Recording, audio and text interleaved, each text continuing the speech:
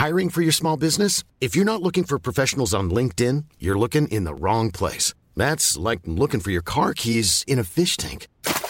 LinkedIn helps you hire professionals you can't find anywhere else, even those who aren't actively searching for a new job but might be open to the perfect role. In a given month, over 70% of LinkedIn users don't even visit other leading job sites. So start looking in the right place. With LinkedIn, you can hire professionals like a professional. Post your free job on linkedin.com/people today. Hey, it's Paige DeSorbo from Giggly Squad. High quality fashion without the price tag. Say hello to Quince. I'm snagging high-end essentials like cozy cashmere sweaters, sleek leather jackets, fine jewelry, and so much more. With Quince being 50 to 80% less than similar brands. And they partner with factories that prioritize safe, ethical, and responsible manufacturing. I love that. Luxury quality within reach. Go to quince.com/style to get free shipping and 365-day returns on your next order. Quince.com/style. Mom deserves the best, and there's no better place to shop for Mother's Day than Whole Foods Market. They're your destination for unbeatable savings, from premium gifts to show-stopping flowers and irresistible desserts. Start by saving 33% with Prime on all body care and candles. Then get a 15-stem bunch of tulips for just $9.99 each with Prime. Round out Mom's menu with festive rosé, irresistible berry chantilly cake, and more special treats. Come celebrate Mother's Day at Whole Foods Market.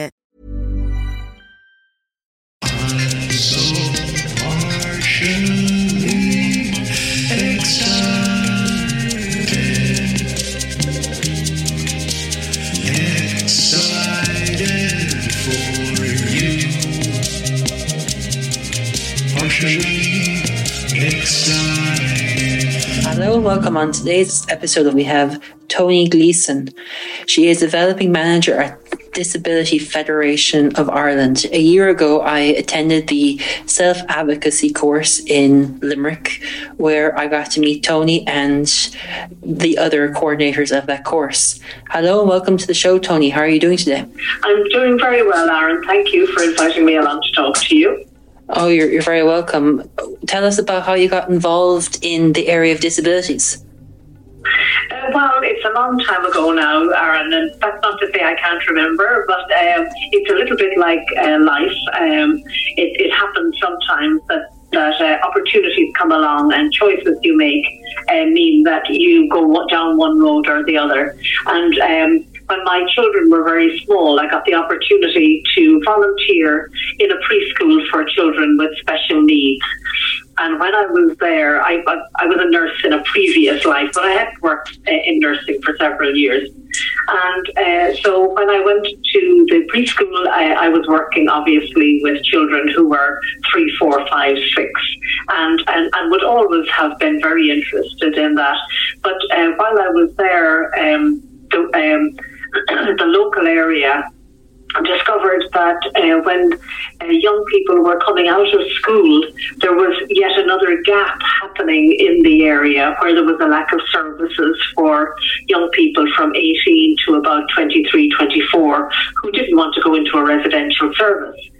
And so because I was on hand there, I was invited to participate in that project as well, and ended up moving from the preschool into a service for young adults of mixed abilities, but primarily intellectual disability. And I was there for quite a few years, and one of the things that I discovered was that in supporting those young adults to learn life skills and develop their capacity around just understanding what was going on in doing their work and all of that, that they weren't very different from anyone else. And so I followed up in a course to do adult and community education. And that broadened my scope around the community sector as well as the disability sector. And in the meantime, parallel to that, I was on the board of the Centre for Independent Living in Tipperary. And it's the time when, I don't know if you even remember it, when the Strategy for Equality was launched. So that's right back in 1996, and People with Disabilities in Ireland, it became the organisation, but originally it was the Irish Council for People with Disabilities, and they had citizen advocates. So basically a person without a disability, but who would advocate on behalf of a person with a disability.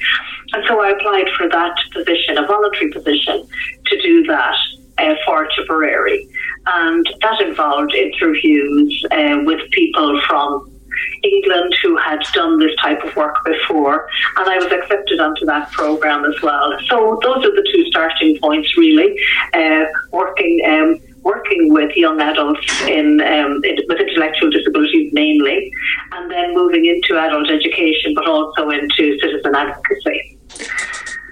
And at that time, did you find it very new regarding education in Ireland? Oh, it's unbelievably different from what it was now. The main focus was on special schools and specialist treatments. Now there was the initial attempts at special needs assistance, about supports in the classroom and things like that. But it was before any of that happened. It was before we had a Disability Act. So there was no legislation around disability primarily. There was legislation around equality and equal employment and all of that, but there wasn't legislation around disability. So I'm definitely coming from back in the dark ages, and the strategy for equality was the first countrywide consultation and submissions that took place over a period of time, and that involved listening exercises that were facilitated for people with disabilities all around the country. And it came up with 403 recommendations as to how the status of a person with a disability could be both supported and recognised in Irish society. So that strategy for equality has been progressed now, but it's still as relevant today as it was then, if you went back and looked at some of the recommendations. So yeah, that's how it was at the time. Quite different. But also, I think maybe the beginnings of an energy around disability was starting, and it was also about a time when there was a lot of activism in the Centres for Independent Living, and you'd remember people like the likes of Martin Naughton, who died recently, unfortunately, who were very, very front and centre in all of these listening exercises and in the activation of people with disabilities to be a part of the decision-making process. What did you learn through that process where disability is still in an unknown territory at that time? One, I suppose, personally, I learned that some of the disadvantages and discriminations that were experienced by people with disabilities were experienced by other people, either because of their poverty or because of their ethnic background or because of just being distant from, if you like, the decision-making process. And that's why I actually chose to do adult and community education, because it meant that you could bring a group of people together, and it didn't have to be just people with disabilities. It could have been just people who are interested in making a better community for themselves, and allow them and support them and facilitate them to get to know one another better and therefore build their capacity. And that's a lot of that is what the practical self-advocacy course that you participated in last year is still retaining some of that ethos and some of that idea. What time period did all this activism kind of push disability kind of towards, not as where it's now, but kind of starting to pedal towards being more aware towards people? Yeah, that's a little bit of a difficult question to answer, because sometimes when you're in the system, in other words, I work with the Disability Federation, and you can get an idea that things are changing and things are moving on. But if you step outside it and talk about disability in a community group that really doesn't have any focus on disability, you can actually say to yourself, oh my God, nobody knows anything about this. So sometimes we suffer because we talk to ourselves, if you know what I mean by that. Yeah. We don't actually we don't do enough listening to people who are not involved in our sector still. And that's one of the things that came up in the last few years for DFI and for the other organisations that would be our members, that not everybody, I won't say cares about, but has an interest in or a motivation to get involved in disability rights or things like that. So that's still changing. But, you know, we have the promise now of the UN CRPD, that's the UN Convention on the Rights of People with Disabilities. Ireland signed up to that quite a few years ago now, but there is a promise from this government that it will be ratified shortly. So we keep our fingers crossed for that, because that definitely is about looking at disability as a rights-based issue, that it's not about services per se. People need services to live their lives, but it's not about deciding what a service should be. It's about deciding how we support every single person with a disability and their families to be more involved, more included in the life of their community, and more involved in the decision making that affects them. So those kind of principles and values are what comes from the UNCRPD. And running parallel to that, we now have a government that in the past iteration and this one are quite committed to the implementation of the National Disability Strategy. Now, what that does is strategy, if you like, makes sure that our system is fit for purpose. And if we're lucky, it gets quite positive actions arising out of it, but it's not guaranteed. In other words, it gives us a baseline to build on.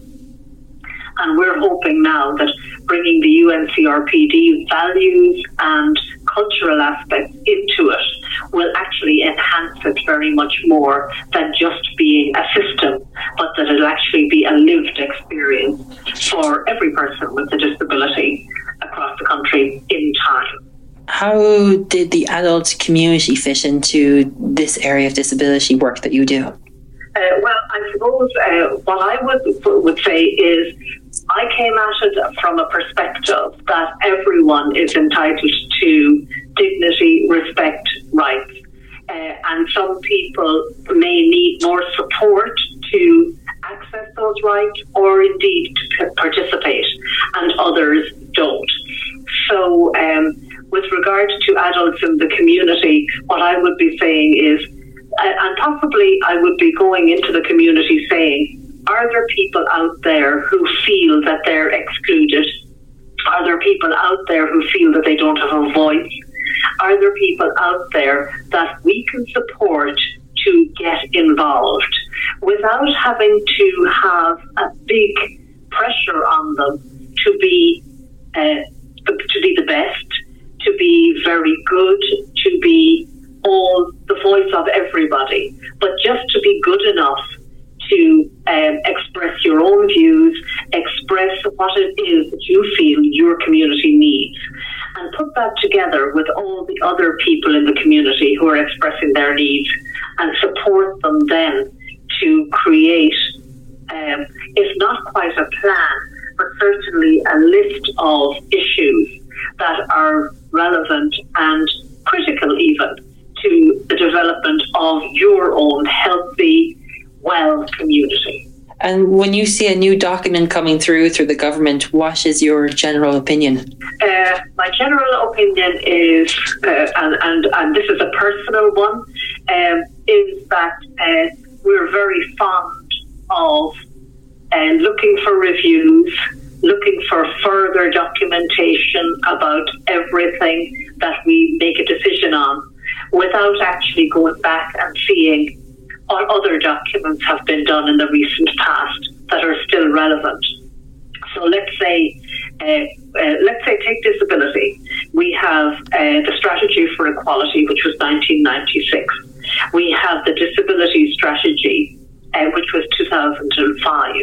And we now have an NDS implementation plan. That's a National Disability Strategy Implementation Plan. So that's 1996, 2005, and now it's 2016, coming into 2017.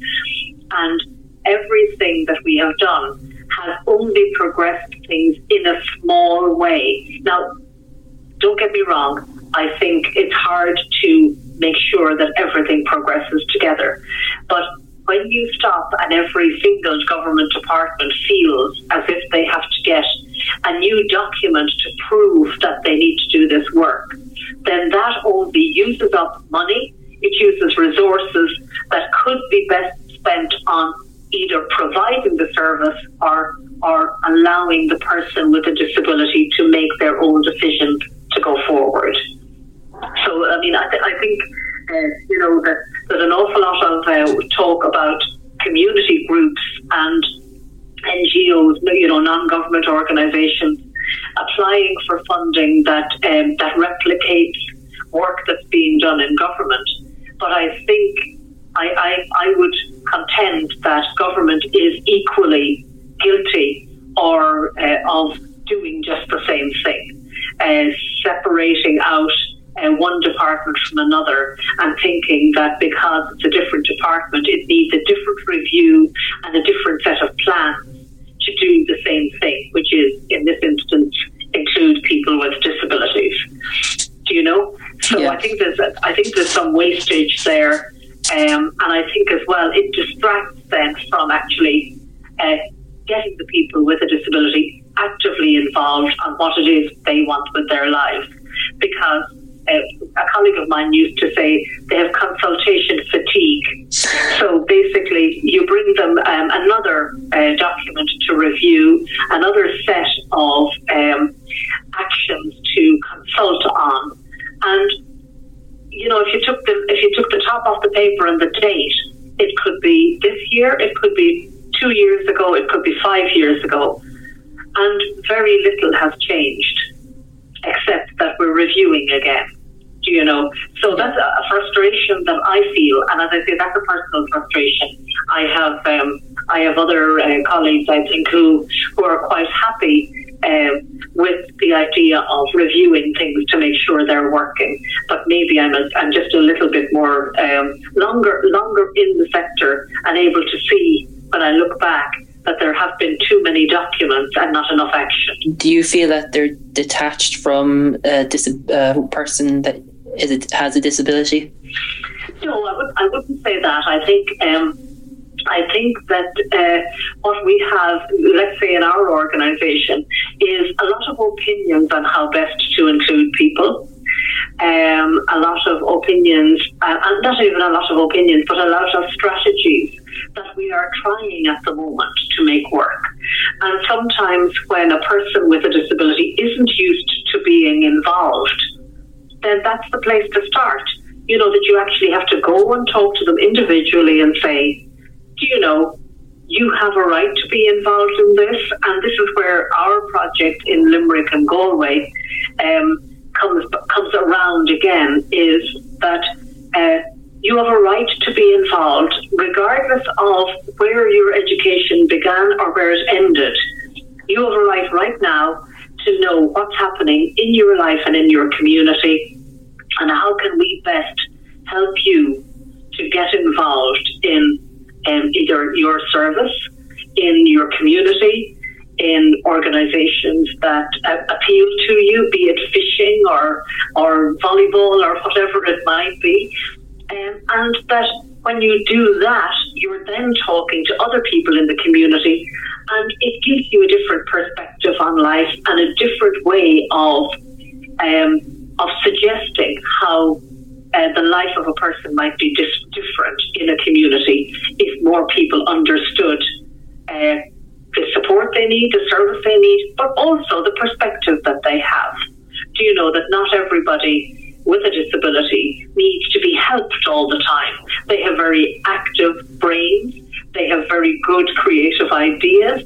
They can suggest other ways of doing things and learning things that are not dreamt of in the regular societal norms, shall we say. So that's the way I would think about it. Tell us about your projects in Galway and Limerick. Okay, the project in Galway and Limerick came about because of the fact that there were suggested changes and indeed proposed changes for how people in a local community engaged with the local statutory bodies like the Department of Health, the local authority, the Department of Education, transport, all of that. And the structure was described in quite a complicated fashion for most people, because it was called a public participation network, which sounds very good, but of course it very quickly became shortened to PPN, which means very little to most people. So what we try to do is we try and keep it as a public participation network. It's based on the fact that organisations join that network and come together on topics that are of interest to them, like transport, like housing, like I suppose employment and work in the community, issues like that. And they come together and they talk about what it is that can be done for their local community to make it better. And the idea for us was that if we could get groups talking, that groups that included people with disabilities, talking to one another about the possibilities in a community, then we would probably get a more inclusive plan for that community. So a plan that would acknowledge that transport needed to be much more accessible, that housing needed to be available to people with disabilities, and but that people with disabilities also needed to recognise that there were very many homeless people and people on low incomes who also needed a house. So there would be a reciprocal learning. And the practical self-advocacy is much more about looking at how I know myself and how I decide and make statements that are responsible statements for the community. So in other words, that it's not a very selfish or egotistical way of looking at things, but it's maybe a more adult way of looking at things, I would think, that allows you to think about what it is that you do in your life, what responsibility you have to bring to your community. In other words, I can contribute and I can be there and I can represent the disability ideal, not all of the disability sector or anything like that, nobody expects that, but that you sit at a table and you say, don't forget that disability actually puts an onus on you to think slightly differently.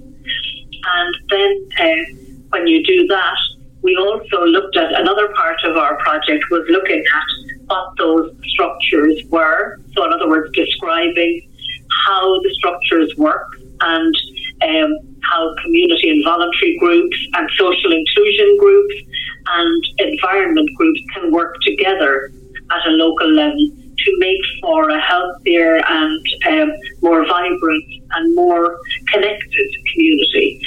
And the third bit from our point of view was actually training people within the community to deliver something like the practical self-advocacy that you participated in, to deliver it themselves. So that in that instance you have people with disabilities and others doing a co-facilitated training program around practical self-advocacy. So practical self-advocacy is literally something on the tin. It's practical. What do I need to do in order to advocate on my own behalf? And self-advocacy is about, this is more than about my story and wrong. It's actually about putting my story into a context for a community or for an area or for a service, let's say transport, and putting my perspective into it, and then allowing that to go forward to be represented in a local community, so that the community knows, in a broader way, that there's more than just me in this community. It's not just about women, it's not just about men, it's not just about travellers. It's about all of those together, and it's about people with disabilities, and it's about people from other countries, and it's about lesbians and gays and transgender people, and all of that. And so we learn by being together with these people to actually realise that we all want the same thing. We all want a healthy, happy community. We don't want people to be fighting. We would love if there was enough resources there to make it happen quickly. But even if there isn't, we can work together to make it happen.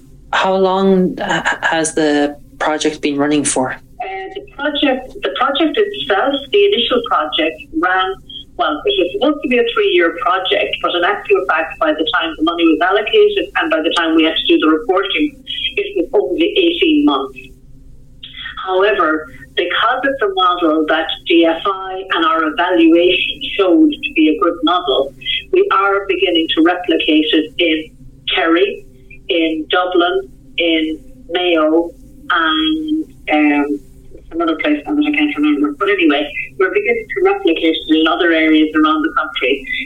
We're bringing groups of community groups, let's say like a partnership company or a community development project or a family resource centre, all of which are based on community activity, together with disability service providers, and then other, if you like, social inclusion groups that have an interest, to come together and get to know one another in the group first, then provide the training and do that training provision together. And basically building relationships where maybe beforehand these would have been separate things because of no one. So that's what we're wanting to do in order to perpetuate this now. And we think it has the opportunity to make change at local level. And I think as well what we have realised and have to realise is that change is slow, and it really is based on the goodwill and the activity and energy of everybody involved. So we just keep our fingers crossed on a lot of that. Since the project started to now, what kind of success have you guys seen? I suppose it's mixed in that our evaluation was very, very positive, and it was very well received by the Wheel, who were the funders of the initial project. The members of the network itself are still very actively involved, which I think is a big success in and of itself. We have 9 people trained to do the training that you participated in now, and about 5 of those have a disability, and they will be co-delivering that training. So the numbers aren't huge, but we're very satisfied with the success of the project, and we think for something like, I think it was 23,000 or 24,000 euro, we think it was money very well spent. How can we propel the success and change regarding disabilities? Now, if I had the answer to that, Aaron, I'm telling you, I think I could probably retire on my million. However, I still have opinions. And just the other day, I was talking to my husband, who doesn't work in the sector at all, but who did accompany me and some friends of ours on a mixed holiday with people with disabilities, and let's call them able-bodied people, to France. And we stayed in, the key camp, holiday camps, you stay in mobile homes, like that. And he just made the remark that said, when you're with somebody in in something that isn't a service setting. So in other words, we weren't in a residential centre or a respite centre or even in a resource centre. We were on holidays. That, he said, was the best way to get to know other people, regardless of whether they have disabilities or not. And this is only very recently, and I mean, it's a long time since we went on that holiday, but we were just talking about it the other day. And I said, do you know, I said, that's not anything that we have purposefully done to make this change.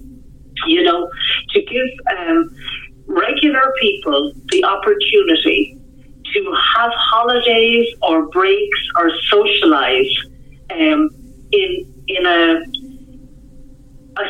neutral environment, you know, so that people can get to know one another better, so that the conversations don't have to be about, do you need a wheelchair? Is it accessible?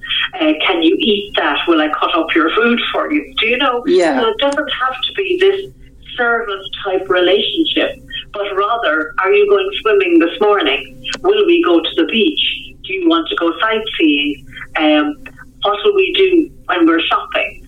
What will we eat? You know, all of the things that, if you like, regular people chat about on regular days. You know, most of our lives are not spent, well, apart from myself maybe, are not spent thinking about national legislation and policy, and they're not spent about looking at about how to make things better, but actually to live the experience and then come away from it having enjoyed yourself. That's probably, I think that resonated with me, and I haven't got a project around that, but I have some ideas about trying to do something like that could make a difference. And so I don't know, because I think everybody struggles with changing society so that it is more inclusive of people with disabilities, so it recognises its responsibility, so that people have a better experience. But at the same time, when I turn off my computer and I go home and sit down, are these all the things that I think of all the time? Do you know? Or do I just think about going out for a walk, meeting my friends for coffee, going to the library and living my life just like a normal person. You know, not everybody has their mind racing around how to make changes all the time. So I think that's a long-winded way of saying that I actually think maybe we need to approach how we change society and change cultures into something like action-based projects that allow for people to be in one another's company without any other focus in mind, without any maybe higher focus in mind. In other words, that you're paid to be with them, to learn from them, to communicate, to chat, to enjoy yourself. And at the end, that's what you reflect on, as opposed to whether 5 people did training and 6 people went swimming and 7 people bought, good touristy presents to bring home. We spend a lot of time trying to capture things that maybe don't matter as much as we think they do, for the sake of accounting for the money. Do you know? Yeah, and I think that's what the society forgets around disabilities, that we're still human at the end of the day. Yes, and at the beginning of the day and right throughout the day, that is just it. It's about other people, and that's the thing. You're saying it there, and I'm absolutely agreeing with you. These are people that we're talking about, and they are as different and as the same as we are and as we always will be. So, I might be interested in policy and legislation. I might be interested in changing the world. And there may be another person with a disability, or 2 or 3 or 10, who are interested in doing that. And there will be then 20 or 30 more who are interested in watching Arsenal win a match or something like that, Yeah. And it's about the acceptance of the diversity of the disability community, if there is such a thing, but also the diversity of every human being on the planet, and just learning to live in harmony with one another without it always having to be divisive. And I suppose we've come through a tough kind of a period in Ireland now, I think, because of the recession and because of the money spent and all of that. And it does appear as if once again, the minute a little bit of money came back into the pot, everyone became very, very selfish again, and looking to have their pay scales reinstated to 2007 rates and 2008 rates and all of that. And I don't know whether I suppose people have I suppose constraints, and they have restrictions, and they've been living a life where maybe they've been very restricted in what they could, what money they had to spend, and whether they could afford their mortgages or their rents and that. But in every instance, almost every instance, the elderly, people with disabilities, people from ethnic communities who are on social welfare, refugees, asylum seekers, are at very least worse off than the worst of those people who want their wages reinstated. Yeah. All of those people have a job. I would not deny them the right to have their democratic right to protest. I would just love if they would come together and say, look, there is a reinstatement of pay. Please, let's negotiate that together with the socially just thing of actually recognising that having a disability costs extra money, that living in rural Ireland in isolation, where there is no transport, needs a service more than it needs money. In other words, that person in rural isolation, unless they're going to buy a car, it's not money that will make a difference for them. It's actually having a transport service. No, yeah. So it's about maintaining a balance between services and money, and maybe looking at a better way to do it in Ireland, rather than going back to exactly the way we did it before, which, let's face it, didn't really work for us. We got into big trouble, so we did before, and yet it seems as if the lesson hasn't been learned. Have you seen other models across the world that Ireland could benefit or integrate into? I suppose in small ways I have. I would think that certainly in Australia and in Scotland, they seem to have good community-based models in Scotland that seem to be working, but they're not all that far ahead of us. I think we would need to be talking to them on a regular basis so that we could learn from the lessons that they've learned from. We also, there's a good model of what they call local area coordination coming out of Australia, but unfortunately, it seems to me anyway that they've taken the model that was in Australia and they have applied a very rigorous tack to it in Ireland with regard to money and constraints and restraints with regard to how it can be spent and who it can be spent on. Because it's supposed to, the model is supposed to look at a person with a disability in their local community and how they can be supported to engage with locally provided services, but local social activity and the local community.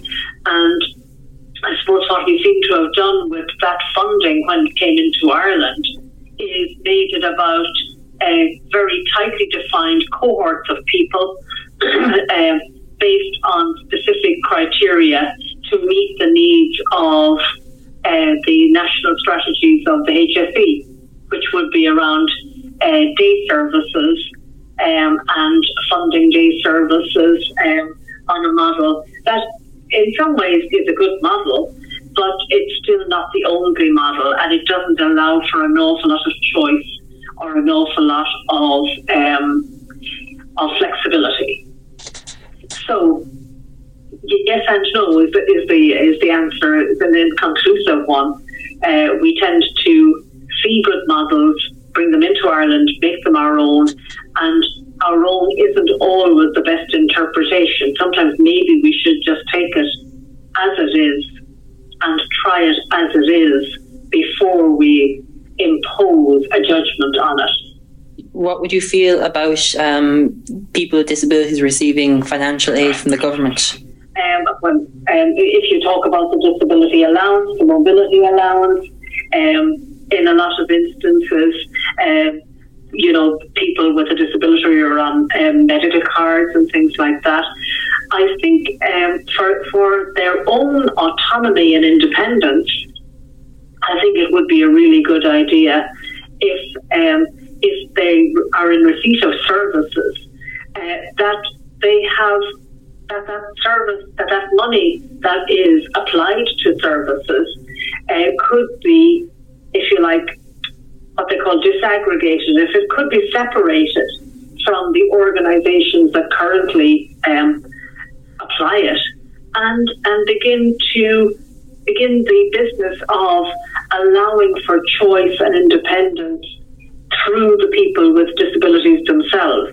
Now that's happening in a couple of areas for people with intellectual disabilities and through the AT network, the Ashina Takiakta, and they support people with disabilities to direct their own services.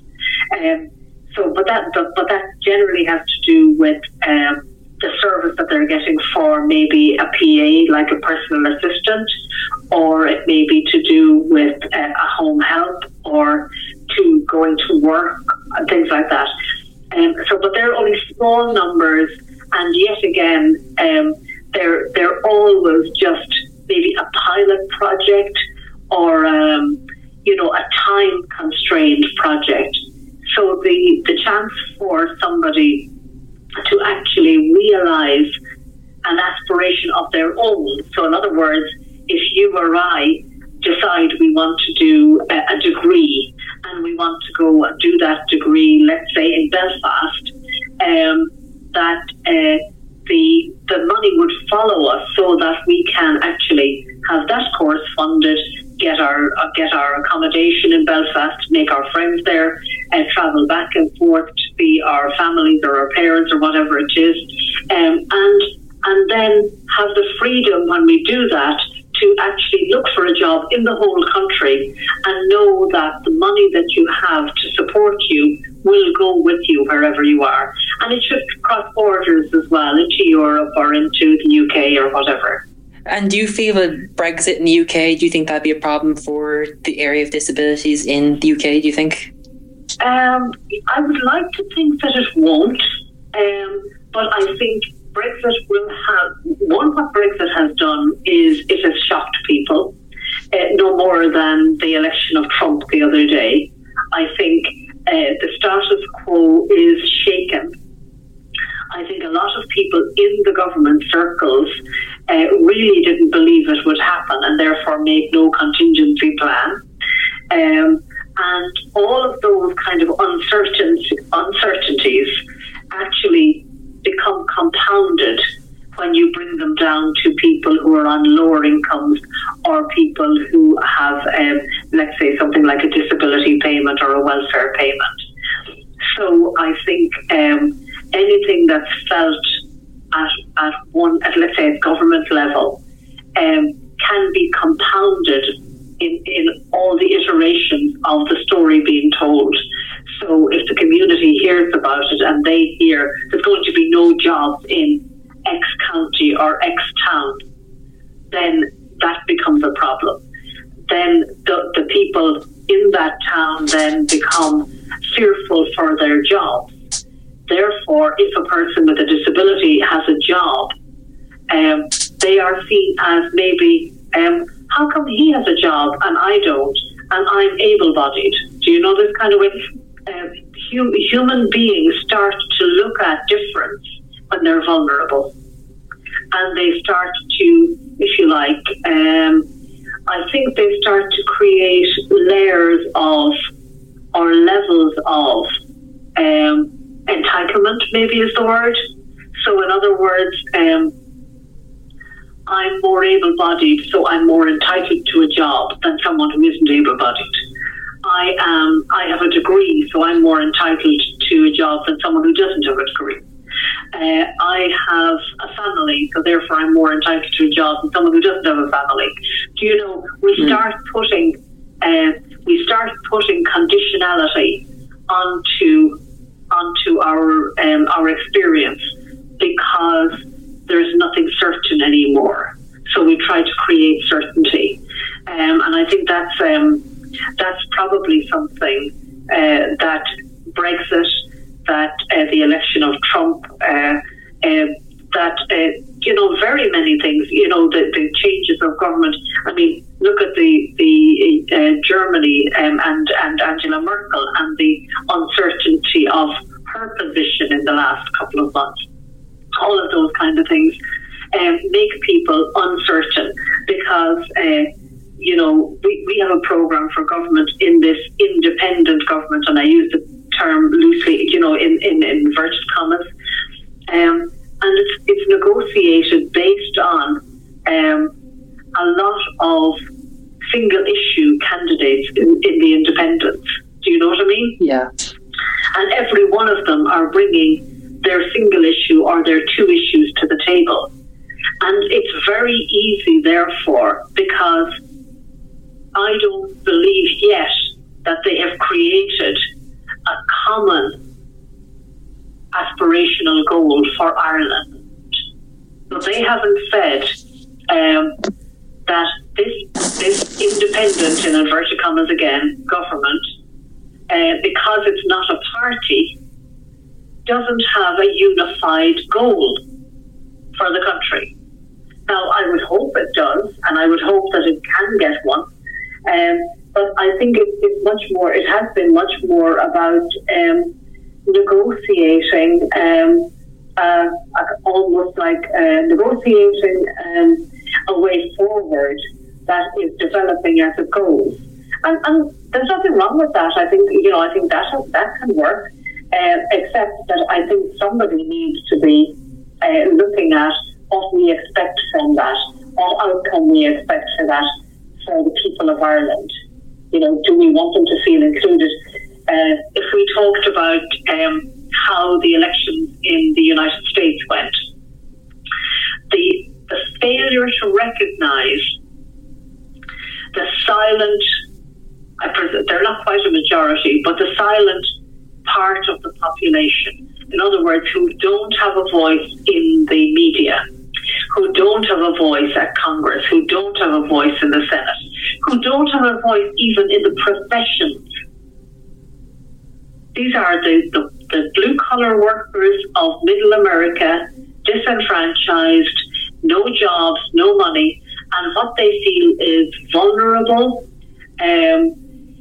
ousted by new immigrants, people coming into their country and taking their jobs. And I use the words advisory. I mean, I'm not saying that this is what they do, but this is what they feel.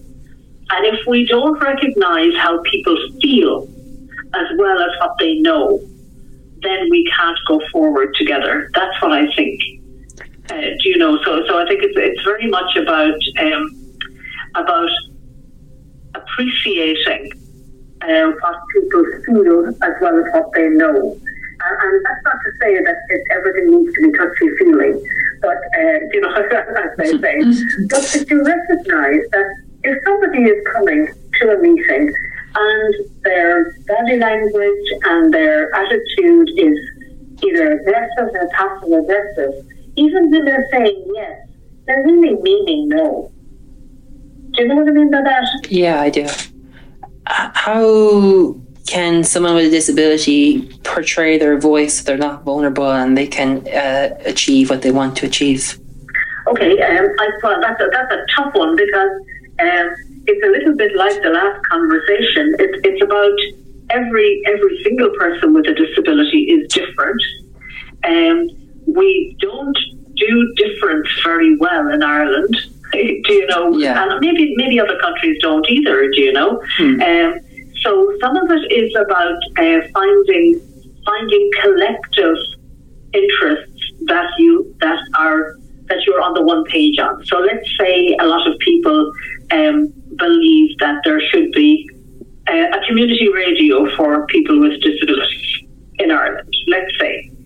Now that would buck the mainstream national policy that we have, but it also could provide a whole load of opportunities for people with a disability who want to do media studies, who want to develop skills around interviewing, who want to actually do production and post-production work. And there could be a really good idea for doing that, and it has lots of positive aspects. But if it can be a part of a national program of filtering in, then it's probably a really good idea. But sometimes, because we have a national policy for mainstreaming, now we believe that we have to throw out everything that's special or everything that is specially adapted to include people with disabilities. And I suppose, from my point of view, and at this stage of my career, I've discovered that everything is about balance. It's all about, you can't have one without the other. You have mainstreaming, but you recognise that some people need special support. You have special, but you recognise that special needs to move into mainstream if people are to realise their potential and live in the community. So it's not about one or the other. It should be about both, and we should be creating a fluidity between both. I think the reason why is because the society and our country is disabling us instead of enabling us. And I would agree, and I would think that it disables more than just people with disabilities. So even that is about could be about creating alliances with others who are disabled. It is obvious to me that some people are disabled by society because they don't get the resources, they don't get the wheelchair, they don't get the white cane, they don't get the assistive technology. Everything is about proving that you continue to have a need as opposed to being respected and getting the dignity that is you're entitled to as a human being and a citizen of Ireland.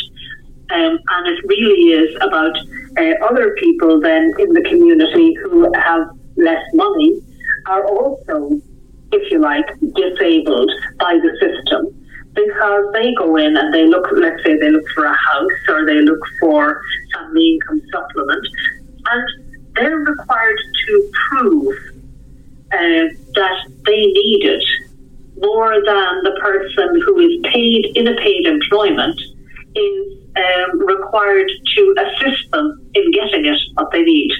Do you know what I mean? The similarities.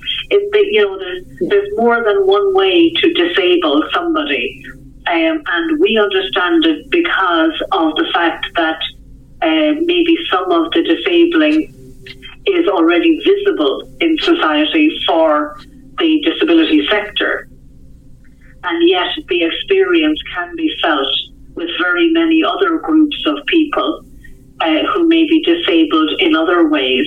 And so creating alliances with those other people who are, if not similarly disabled, but are disabled in other ways by society and society's norms, may be the way to actually challenge it and make changes. And through the policies and methods, do you think that's the best way of challenging the system in some way? I think it maybe should be a variety of methods. I think more and more we need as a society, we need to be getting to know our neighbours and maybe not staying in our little cliques. Now, having said that, when most families need to have two people working in order to sustain the mortgage and to pay for childcare and all of that, it's very hard to get to know all your neighbours and all the things that are going on in your society. I think sometimes, and I mean, it's not that I want women to be sitting at home and nailed to the sink or anything like that, or indeed men. But sometimes when only one person from a partnership needed to go out to work to sustain the family, there was a little bit more flexibility in the family dynamic for people to know other people, to get in and out of groups and associations and societies, and the sporting arena, and the community spirit seems to have been sacrificed at the altar of income and income maintenance, and people then being very tired at the end of the day and sitting in their own house, watching their own television, looking at their own computer, and staying indoors. So I think there's something about that as well. I think there's a need to maybe get back down into community activity, if at all possible, and do it that way. Begin to build up some sort of community engagement and community dynamic. I think there's a lot of activity. There are a lot of people trying to do that, and I think some places it works and some places it doesn't. But I do think we have to keep trying. I know you're going to... Sorry, wrong question. On the European level, what is the access conversation of disability, do you think, or have you experienced? Yeah, well, yes, there's two or three places where DFI are actively involved at a Europe level, and that would be at the European Disability Forum, and on the and we're involved in a couple of EU partnerships with regard to EU social funds or Erasmus funding. That would be Erasmus is the lifelong education funding, and there are lots of benefits to be gathered from that, and that would be like cross-national sharing of information, building relationships, learning what other organisations that are similar to DFI or service providers do in other European countries for the most part, and the opportunity too for service users or people with a disability themselves to do a little bit like what I spoke about a while ago, that getting together with other people in a similar life situation to themselves to actually learn together, to explore together the potential of life as a young person with a disability, or indeed as a middle-aged person with a disability, if you're not living in a residential setting, to be autonomous, in other words, to make your own decisions, to make choices, to be allowed to fail. We're gone very bad at failure in Ireland. And the contention always is from the entrepreneurs is if you don't know how to fail, you don't know how to succeed. So, you don't always, you go into a new idea thinking that it can only be a success. And if it is deemed to be unsuccessful, then it wasn't worth doing. Whereas, in actual fact, it definitely is about that old maxim about, you can't make an omelette without breaking an egg. So, you have to actually look at allowing things to break so that you can fix them in a new way. And I think some of our engagement in Europe allows us to do that.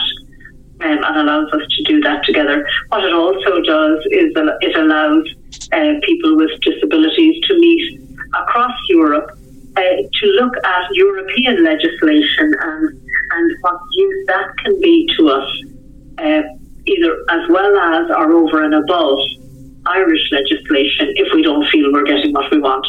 The involvement in the UNCRPD also offers the opportunity to challenge things on a human rights basis.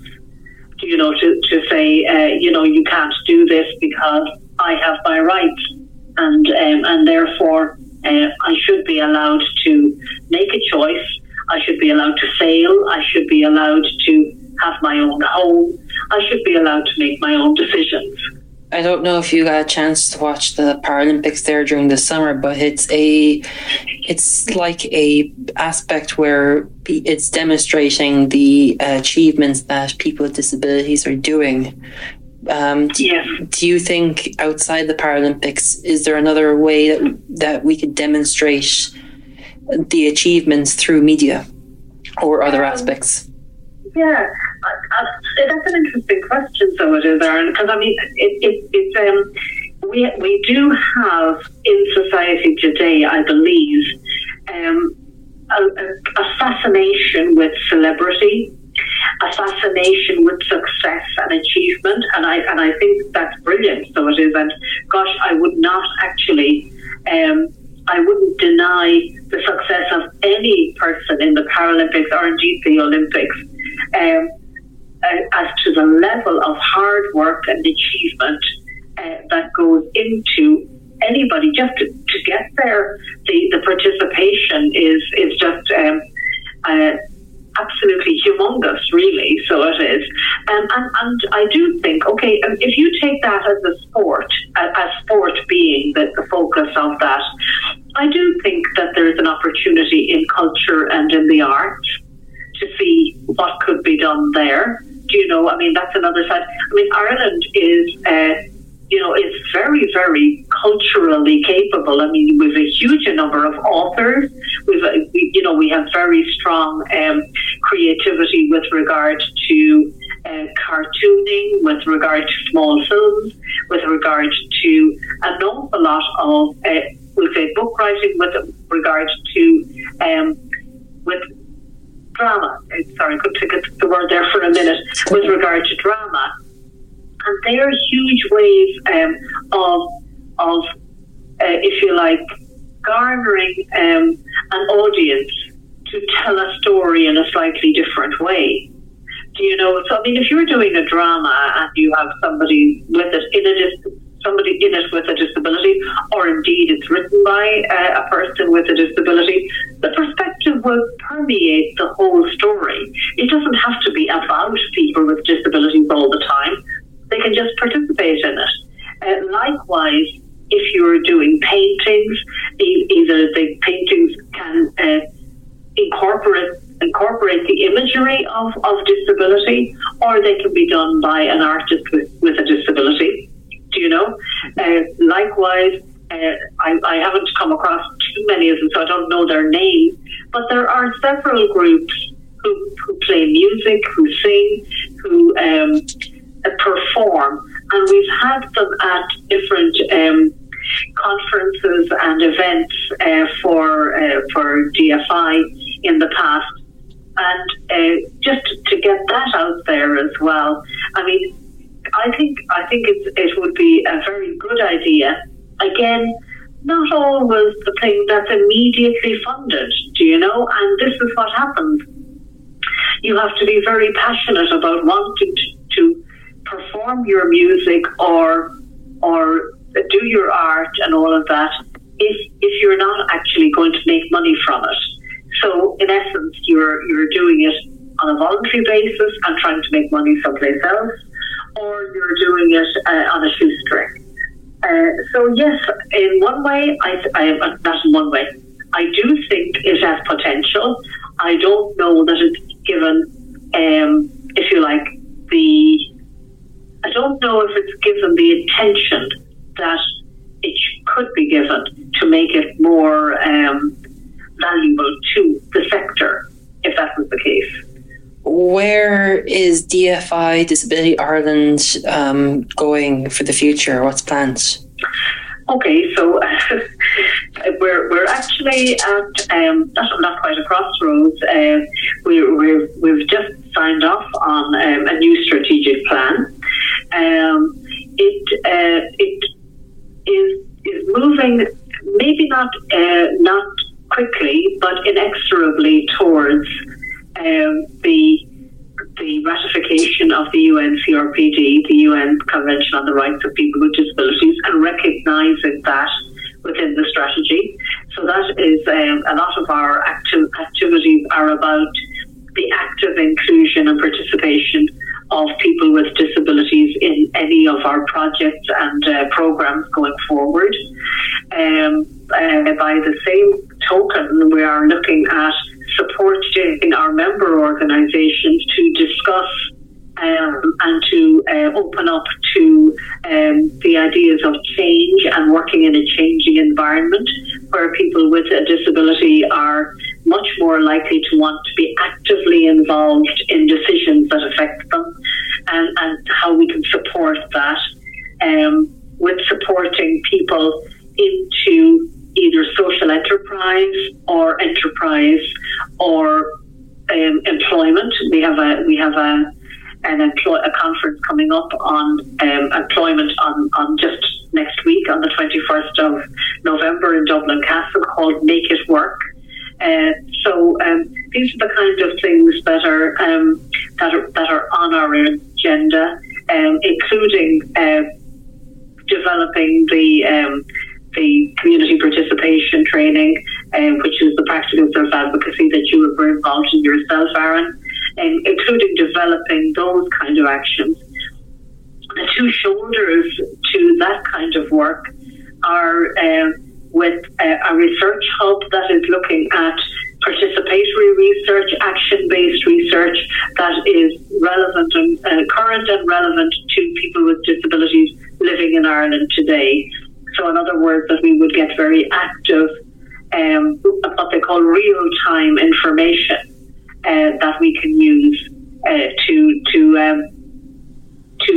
validate our work in that way. And on the other side, we have a sub-category or a sub-organisation called SOLA, which is about lean management, quality assurance in service delivery, building up the capacity of our member organisations to be well governed and to adopt the code of governance, so that they are good companies with real integrity, and ones that are moving with the times, so that you know the accusations of being steeped in the past or retaining a charitable outlook and all of that, so that they can be shed and people can, the members can move forward into the future, being very actively and dynamically involved and responsive to the needs of members, people using their services. So that's where we're going, we hope. In working around people with various disabilities, if the foot was on the other side where you had the disability, what would you rather prefer, the cure or a lifestyle adjustment? I think that's a very good question, and And I think sometimes, if I was to think about it, I think maybe I would, if I acquired a disability tomorrow, I think I would be looking for the cure. I would be hoping that once I had accepted what had happened, I would be looking at much more about accepting the situation and looking for the lifestyle adjustment. And I think that brings me to something that is, I think, rarely recognised, and that is that disability.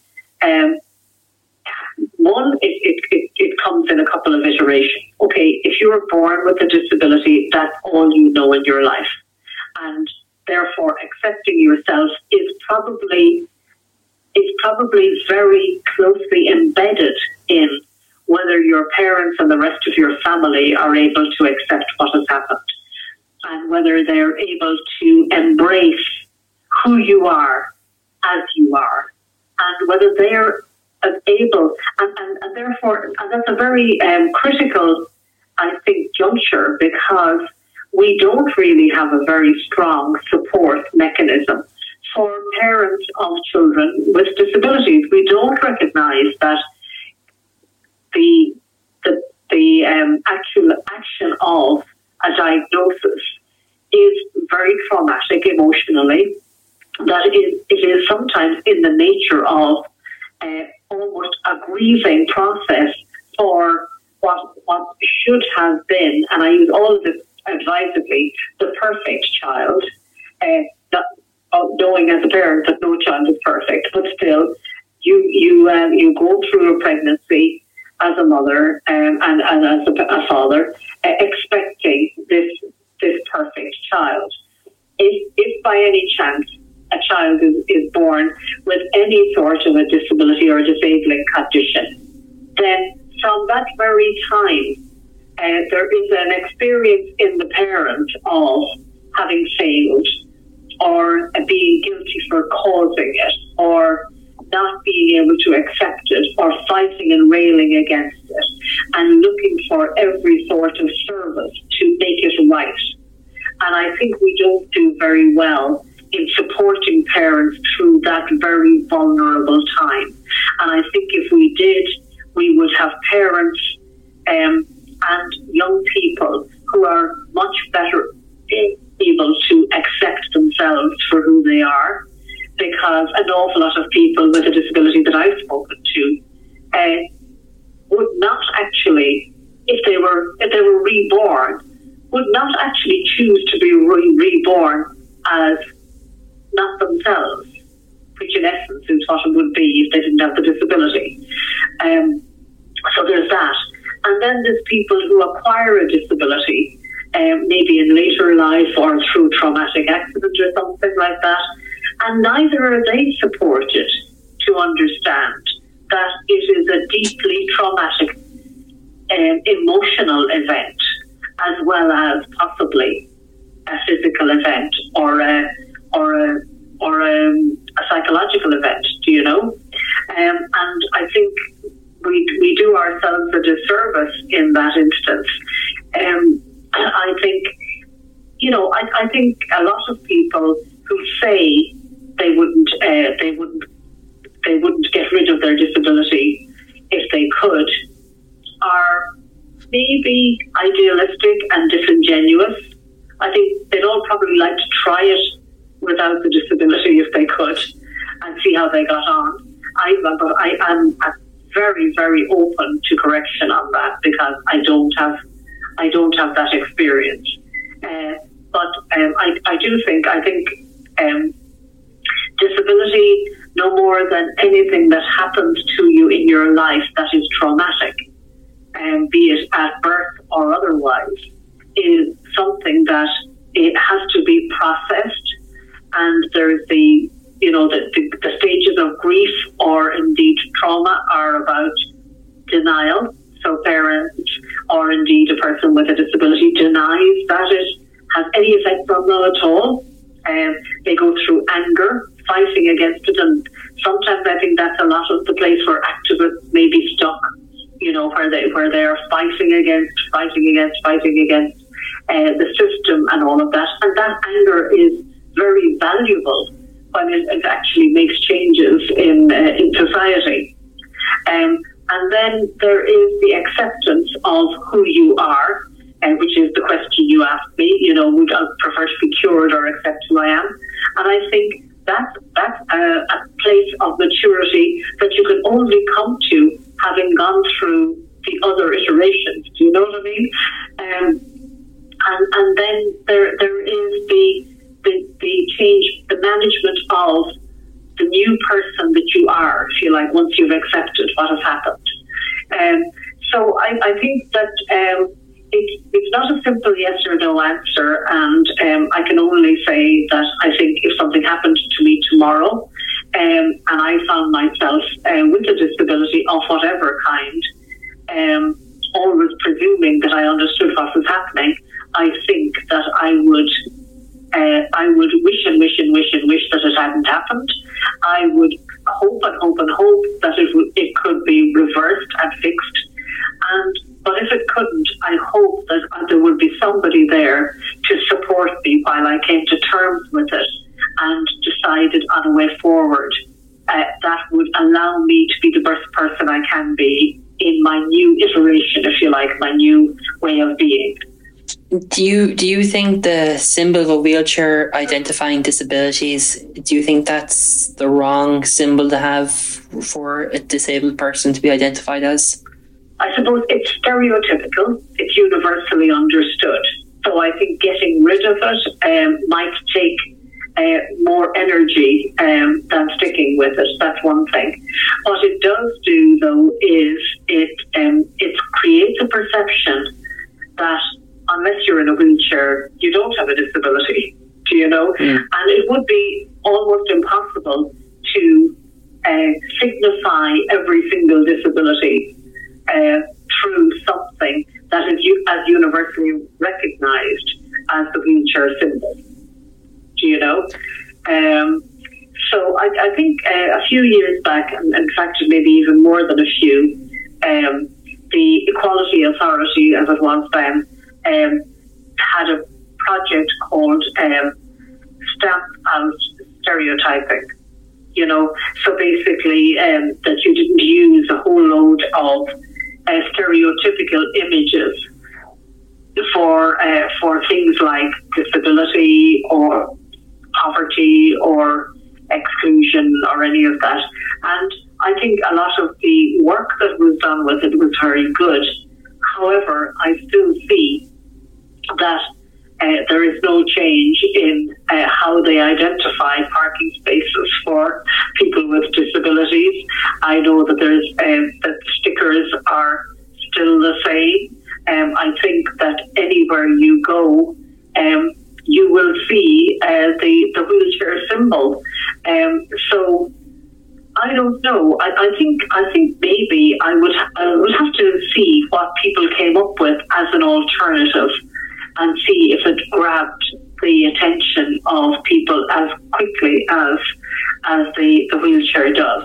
I'm not saying the wheelchair is ideal at all, because it narrows the focus, but I'm not sure what else you would get that would give you the same impact without a lot of training in society to understand what new symbol means, if you know what I mean. Yeah, and do you think, it's kind of a similar question as the last one, but regarding the words disabled, impairment, words similar to that, do you feel it's clouding the image of a disabled person? I don't know. I struggle with this sometimes myself, so I do, because one thing that I often think is that we do the English language a disservice when we use euphemisms for disability or for impairment and all of that, because in a lot of ways disability or disabling is just that. It is, a disability disables you from doing things, right? Now we have come to the other side of the flip side of that, where society disables, and I think that that's perfectly okay. But impairment, I have to look. I think we would need to go into a huge, big, if you like, reconstruction of how we understand language if we were to get rid of some of those. Because we have to go down the road of redefining normal, and where that came from. Because normal, particularly if you look at IQ, normal is part of a continuum, but it's a narrow range.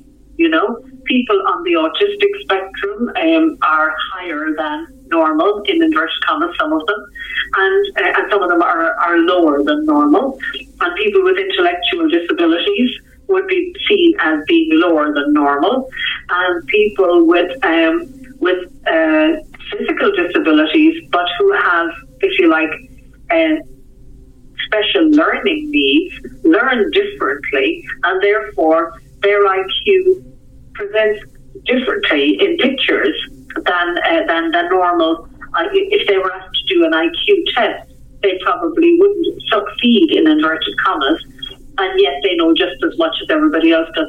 So I think we would have to do an awful lot of redefinition of language if we were to truly change the wording and the language around disability. That's not to say that it shouldn't happen. I think it possibly could. But again, when you think about the fact that, if you like, now English tends to be the universal language of business, the universal language of development, the universal language of commerce, I think it probably would be no harm to actually have some sort of a project around something like that.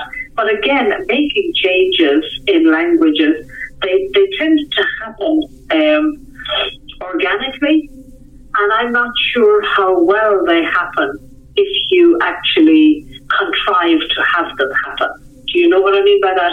Yes. So in other words, if you set up a whole new, if you like, language around disability, I'm not sure how well it would be taken up by people who don't have to care.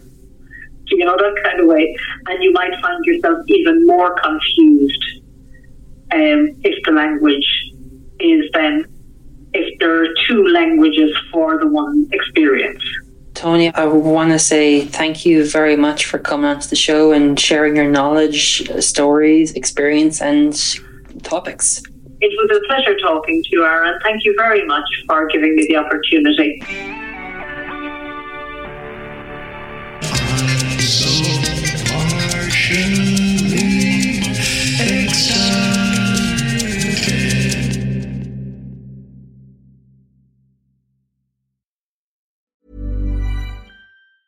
Mom deserves the best, and there's no better place to shop for Mother's Day than Whole Foods Market. They're your destination for unbeatable savings, from premium gifts to show-stopping flowers and irresistible desserts. Start by saving 33% with Prime on all body care and candles. Then get a 15-stem bunch of tulips for just $9.99 each with Prime. Round out Mom's menu with festive rosé, irresistible berry chantilly cake, and more special treats. Come celebrate Mother's Day at Whole Foods Market. Planning for your next trip?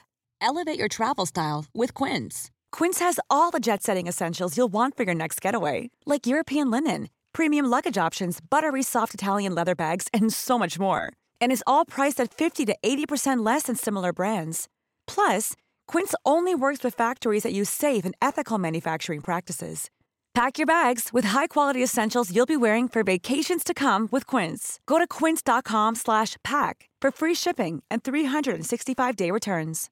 Imagine the softest sheets you've ever felt. Now imagine them getting even softer over time. That's what you'll feel with Boll & Branch's organic cotton sheets. In a recent customer survey, 96% replied that Boll & Branch sheets get softer with every wash. Start getting your best night's sleep in these sheets that get softer and softer for years to come. Try their sheets with a 30-night guarantee. Plus, get 15% off your first order at BollandBranch.com. Code BUTTERY. Exclusions apply. See site for details.